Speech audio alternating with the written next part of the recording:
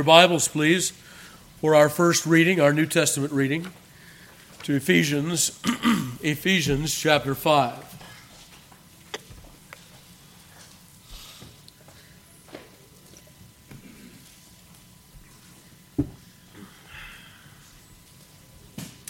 Ephesians chapter 5, verse 1. Hear now the inerrant, infallible, and inspired Word of God. Be ye therefore followers of God as dear children, and walk in love, as Christ also hath loved us, and hath given himself for us an offering and a sacrifice to God for a sweet-smelling savor. But fornication and all uncleanness or covetousness, let it not be once named among you, as becometh saints. Neither filthiness, nor foolish talking, nor jesting, which are not convenient, but rather giving of thanks. For this ye know, that no whoremonger, nor unclean person, nor covetous man, who is an idolater, hath any inheritance in the kingdom of Christ and of God.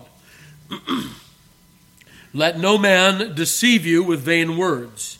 For because of these things cometh the wrath of God upon the children of disobedience. Be not ye therefore partakers with them, for ye were sometimes darkness. But now are ye light in the Lord, walk as children of light. For the fruit of the Spirit is in all goodness and righteousness and truth, proving what is acceptable unto the Lord. And have no fellowship with the unfruitful works of darkness, but rather reprove them. For it is a shame even to speak of those things which are done of them in secret. But all things that are reproved are made manifest by the light. For whatsoever doth make manifest is light.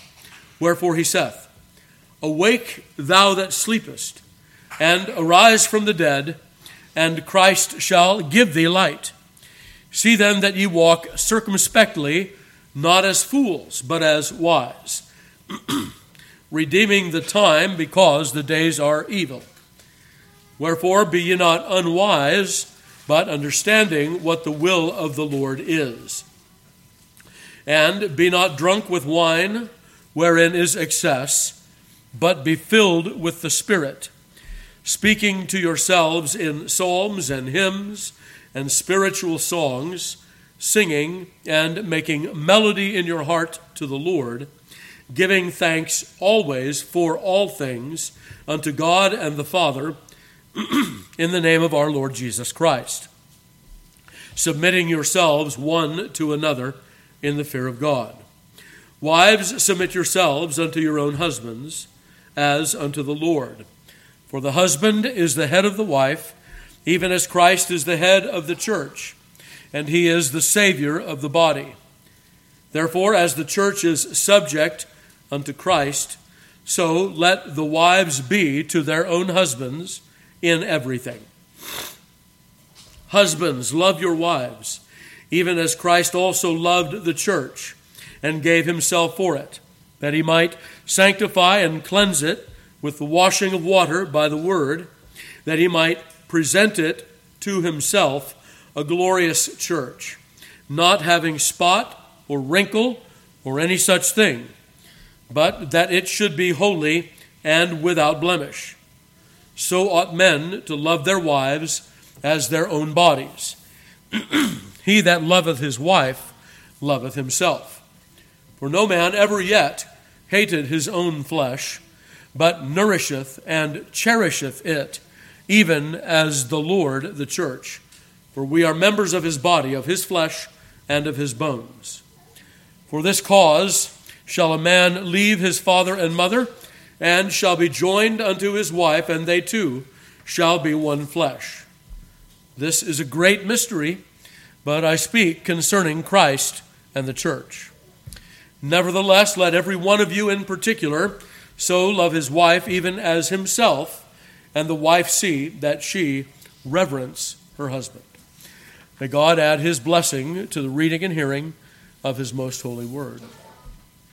All right, so in Ephesians chapter 5, notice the word therefore, be ye therefore followers of God. This is the fruit of putting off the old man and putting on the new man that is continued here in chapter 5. What we heard about midway through chapter 4, now continued here into chapter 5.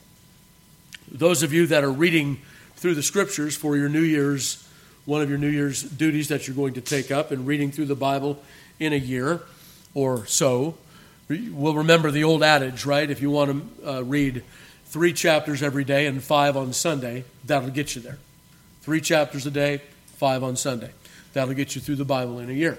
If you want to do it in 6 months, double that, right? Some of us are a little bit beyond that. This year, having failed miserably last year, I'm going to take it up again with a little bit more determination and the Lord's help, Lord willing, and follow the example of William Gouge and try to get 15 chapters every day. And so far, so good, but it's only been a week. But pray for me in that. I would appreciate that. So here we are now. What I was going to tell you in this is that very often it will be encouraging to you to order your reading in such a way that you're reading, especially in, say, the minor prophets and in the epistles of Paul, to read through the entire book at the same time. Violate the chapter breaks and read straight through. If we read Ephesians straight through, I am certain that the colors in that book will become brighter for you, if I can put it that way. That some of the details that are in the book will jump out a little more clearly than they otherwise would if you stopped at the end of every chapter. Just reading it straight through. We've seen a lot of connection that normally we would not see simply by bringing those things up as we reach back from chapter 4 to chapter 2 today, right, in the concept of having one new man and what that is. Okay, so now here we are.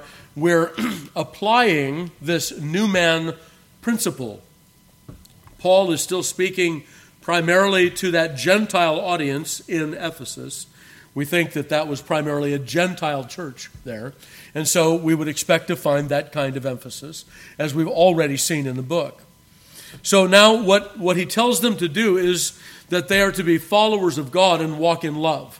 And when Paul will say walk in love, may I say, if I can put it in modern language, that's a dog whistle call. The dog whistle is walk in love means we want to keep the commandments of God. That's what love is.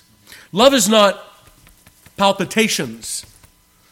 Love is doing our duty toward God and man. Jesus says, if you love me, you keep my commandments.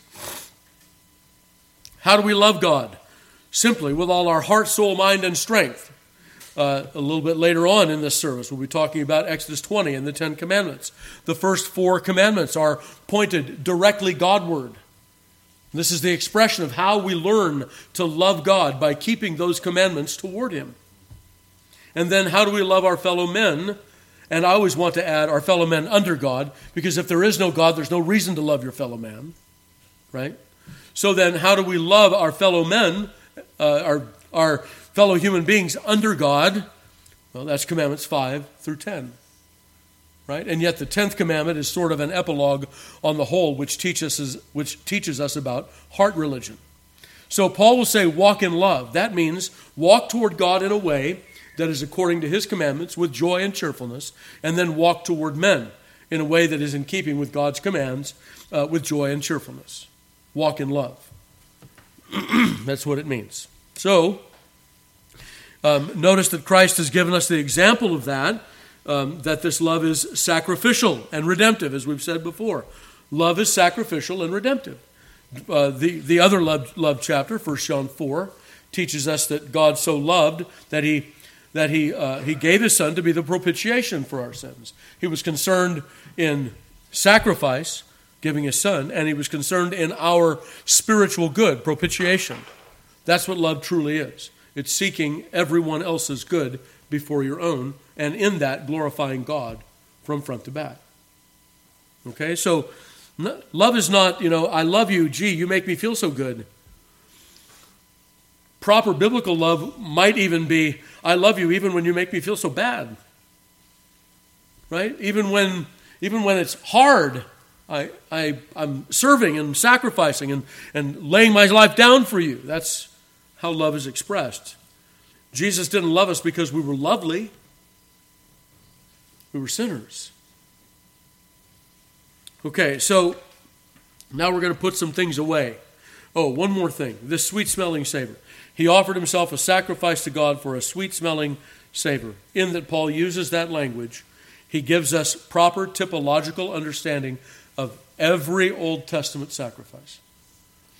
God doesn't have nostrils. We get that, right? He doesn't have a nose. However, he smells the sweet savor of Christ. The sweet savor of Christ is that obedient Son offering himself for the sins of his people, such that they all might be saved from the wrath to come.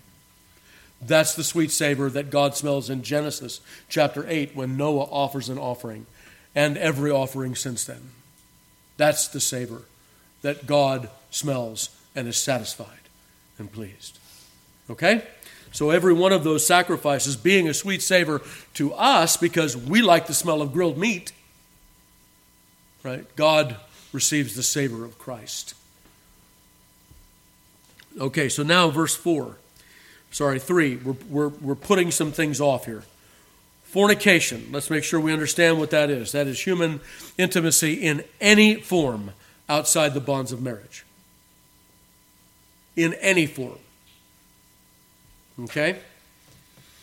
All uncleanness. That has to do more with more wicked practices. Covetousness. That means these things begin in the heart. Let it not once be named among you. That doesn't mean it's never going to occur, but it should never be a part of the description of who we are as God's people.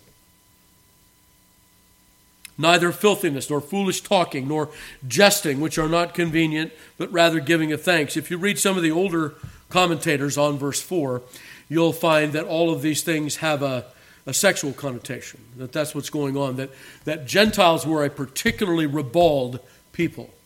And so Paul is saying, you come into the church, you leave that out. You come into the church, you come in as a holy people, right? Remember that standard issue, the trowel that every Israelite soldier had, because he was not to relieve himself inside the camp, because God dwelt in the camp. God dwells among the people of God, and so those people must be holy. We're not talking about sinless perfection, but we are talking about certain things that are simply off the radar screen. And he's going to make this very clear in the next verse. Listen to what he says. For this you know, that no whoremonger, nor unclean person, nor covetous man, who is an idolater, hath any inheritance in the kingdom of Christ and God. Let no man deceive you with vain words, for because of these things cometh the wrath of God upon the children of disobedience. Be ye therefore not partakers with them. There are some sins in the Bible, if they are practiced. We are not left as the people of God to question the spiritual estate of that person. There's no question. All of those questions have been answered. If someone is, for instance, the term used here is whoremonger. These are older words, and it's difficult in mixed company. But any person that offers you that kind of intimacy outside the bonds of marriage is whorish in that sense. A harlot or a fornicator in that sense. So a whoremonger is one who frequents that. If someone frequents that behavior, understand this: no matter what he says, standing on one leg, jumping up and down, and insisting that I'm a Christian, the answer is no, sir or ma'am, you're not. You're not. Paul will say, because of these things, the wrath of God comes upon the children of disobedience. And we're not talking about a sin that is committed and then repented of, and we don't go back to that well. What we're talking about is a life, a habit. And beloved, that habit is unchristian. Period. There is no more comment. No matter how widely it is accepted, even applauded and encouraged in present society. Paul will make sure and tell us that it is indeed off limits for those who name the name of Christ. Okay? You might jot down in your notes, if you're taking notes, 1 Corinthians chapter 6, 9 through 11, Galatians chapter 5, verse 17. Then he goes on to say something that I think is necessary to be said in our age and in every age, and that is, let no man deceive you with vain words. Oh, no, you don't understand, Pastor. I have grace. Those words are vain in the mouth of a fornicator. You don't get to say that. Those are vain words. Those are vain hopes. Those are empty assurances. And there will be a day, unless there is repentance from that sin and a turning to Christ, there will be a day when those words will stop in the throat when they stand before the judgment seat of God. So those of you who are growing up, you're in your early or later teens, you have the whole world telling you to go for it, that's unchristian. And it is judged with eternal fire. Don't mess with eternal fire. Just don't mess with it. Turn away from it. Okay, so that takes us down through verse 7. Now Paul will speak to the Galatian church, the Ephesian church, and he'll tell them the reason you don't do that anymore is because you were sometime darkness, but now you're light in the Lord. Walk as children of light. If you continually go back to that well, you're not children of light. That's how the children of darkness behave, and that's where wrath comes from upon the children of disobedience. You are children of light, for the fruit of the Spirit is all goodness, righteousness, and truth, proving, that is, making manifest what is acceptable to the Lord. What is acceptable to the Lord?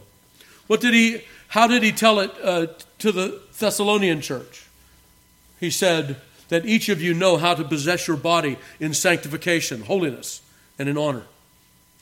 That's what the will of the Lord is. This is the will of the Lord, he will tell them, your sanctification. That each of you know how to possess your vessel in sanctification and honor. That's what his will is with regard to human intimacy. One man, one woman, one marriage for life. That's it. That's his standard. Now, that doesn't mean there's no such thing as people being wronged and a lawful divorce and remarriage, but those are circumstances that need to be that we need help with to work out. But this penchant today for going from bed to bed to bed or from ring to ring to ring, that's simply unchristian. It's outside the pale. Have no fellowship with the unfruitful works of darkness, but rather reprove them. And then he says, for it is a shame even to speak of those things which are done of them in secret. What does he mean by that? Here's how far we should stay away from that. That's what he means. Keep yourselves so far separate from it that you don't even talk about it. It's a shame even to speak about it.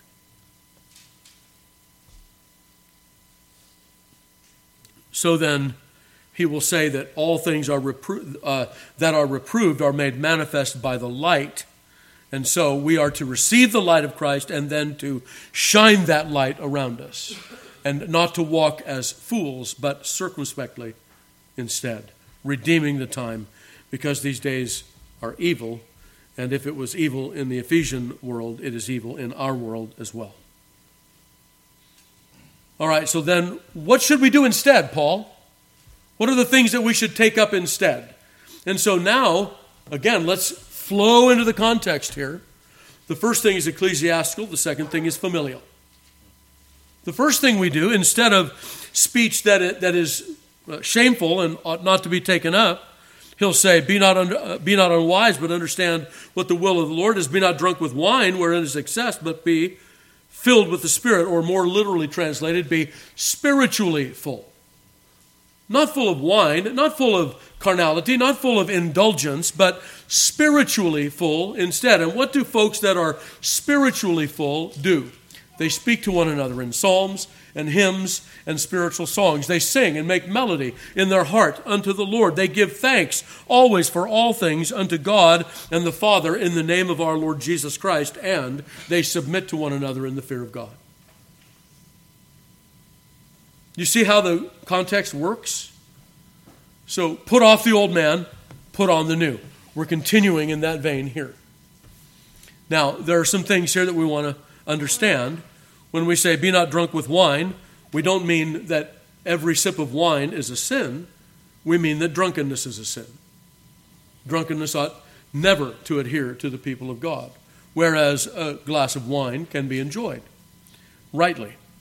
But it must be rightly enjoyed and not sinfully enjoyed. And so temperance is always in order in all things. It used to be you said the word temperance, and that meant total abstinence from alcohol. That's not what we mean by temperance. We mean make sure you're controlled in that. Don't overdo. Then we move on from that. Be filled with the Spirit. Be spiritually full. That's the literal translation. And what he is meaning here, the parallel passage in Colossians tells us, he will say, let the word of Christ dwell in you richly.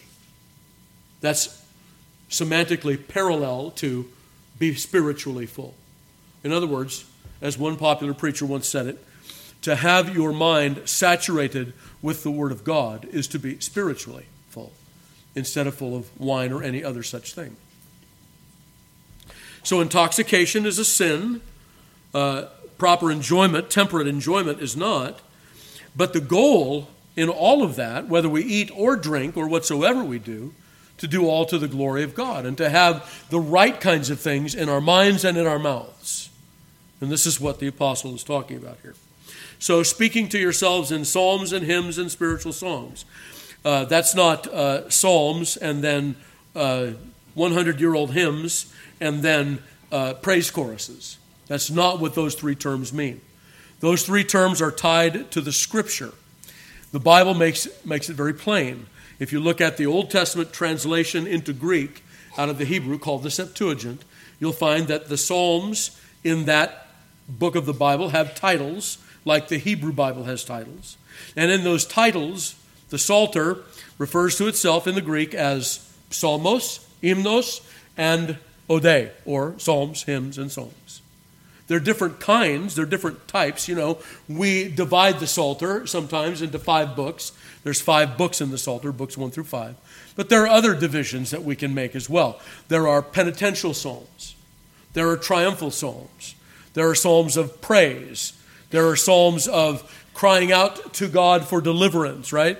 There are Christological psalms. In other words, there are different types of psalms within the 150 psalms. Psalms, hymns, and spiritual songs are 3 types within the 150. Okay? So it's not that psalms, hymns, and songs mean exactly the same thing.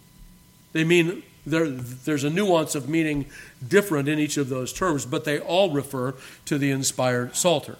And this is a threefold synonymy, which is very common in Paul's writings.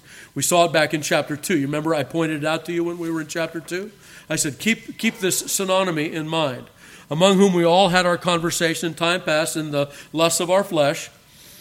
One verse up ahead of that. According to the course of this world, the prince of the power of the air, the spirit that now worketh in the children of disobedience. A threefold synonymy there, with slight differences between each term. And then when we get to chapter 6, we're going to see the same thing. For we wrestle not, verse 12, against flesh and blood, but against principalities, powers, against the rulers of the darkness of this world, against spiritual wickedness in high places. 4 terms there that speak pretty much of the same thing with a nuanced difference. That's what Paul's doing here in Ephesians 5:19. Then notice giving thanks always for all things unto God the Father and submitting yourselves one to another in the fear of God. Now, he's just been talking about some pretty wicked, intimate relations. And so, when he goes to correct that, what's he going to do? He's going to support proper domestic relations. You see the context. It's flowing right through what you'd expect if you get your mind in the context. So, wives, submit yourselves unto your own husbands and not to any other. Right? Submit yourselves unto your own husbands in everything. Husbands, love your wives. Right? The husband is the head of the wife, as Christ is the head of the church. Yes, there is in the family, in society, really, in every human connection, there is the connection either of superiors, inferiors, or equals.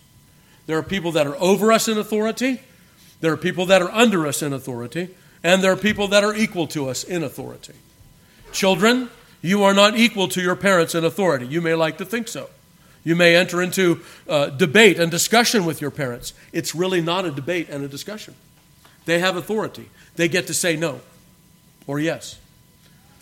What I tell mothers is, Mom, when Dad's at work, you're the mom, you're in charge. Rule over your household. When Dad's there, you rule together. Right? Husbands and wives, they rule together. And then there's a final authority in case we reach an impasse and we can't make a decision to go forward. Then there's a final authority in the head of the house, the husband. By the way, you know Pastor Todd's teaching on this. Women can serve as heads of households if they have no husband. Lydia was the head of her household. There's nothing wrong with that. We're not prejudiced against women. That's not the point. The point is that there's an order and an authority that God has placed in the world. And if we don't have that, we have chaos instead. Oh, did you look around? Have you seen the chaos? The chaos is there because we've turned away from the fifth commandment. We've no longer confessed that Christ is our head. We want to tell Christ what to do instead of him telling us what to do. Wives want to tell their husbands what to do instead of hearing what they have to say. Children want to tell their parents what to do. People that are pulled over by the police officer want to tell him what to do. We want to tell the judge what to do. We want to tell everybody what to do because we don't want anybody over us. There's a term for that.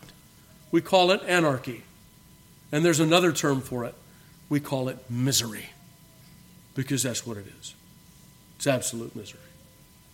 So yes, there is order and there is authority in the world, in the church, in the civil estate, in the family. Our Creator gave this to us for our good. Let's not turn away from it as something that the enemy of our souls would tell us it's not good for us. Actually, it is. It is. Children, we're going to get to this in the next passage, the next chapter, Lord willing, next week. And we're going to tell you that it's good for a long life to obey your parents. Right? That it may be well with you and you may live long on the earth. There's a promise of long life given to obedient children. That's something to remember, isn't it? God encourages his commands by providing promises upon obedience. Okay, so we see also that this love is sacrificial, as we heard before. The husband is to sacrifice for his wife by loving her as Christ loved the church, laying his life down for her and sanctifying her with the washing of the water by the word. Gentlemen, this means you take the lead in family worship at home. You read with your wives and your children all that God has commanded in his word. One end of the Bible to the other. Read and give some teaching, give some explanation. If there are any sins that are seen in your reading, say, these are sins that we must avoid. If there are any examples to be followed, look, here are examples to follow. Right? There are wonderful things in family worship. And remember that our heritage as Reformed Presbyterians is that if any man refused with regard to family worship, that he came under church censure. Because his wife and his children deserve to have the Bible read to them at home because they belong to Jesus Christ. And he's to do the part of a husband, not only to provide monetarily, but to provide spiritually for them. So this is an extended portion here about men loving their wives and sacrificing for them. And it is given by way of illustration to bring out the great relationship between Christ and the church. And so he will say in verse 32, This is a great mystery, but I speak concerning Christ and the church. Nevertheless, let every one of you in particular so love his wife even as himself, and the wife see that she reverence her husband. Reverence there, not fear in the slavish sense, but that she honor and respect him in that sense. And how do you honor and respect your husband, ladies? By not being bitter, by hearing what he has to say, by deferring to him, and so on. Okay? Husbands, do not take your wives' forwardness to submit to you under the command of Christ in such a way presumptuously that you might become tyrants over your household. Your love for your household is to be a sacrificial love, not a self-serving love. Right? So we have something on either side there to work on and to think about. With that then, let's stand and call upon the Lord in prayer.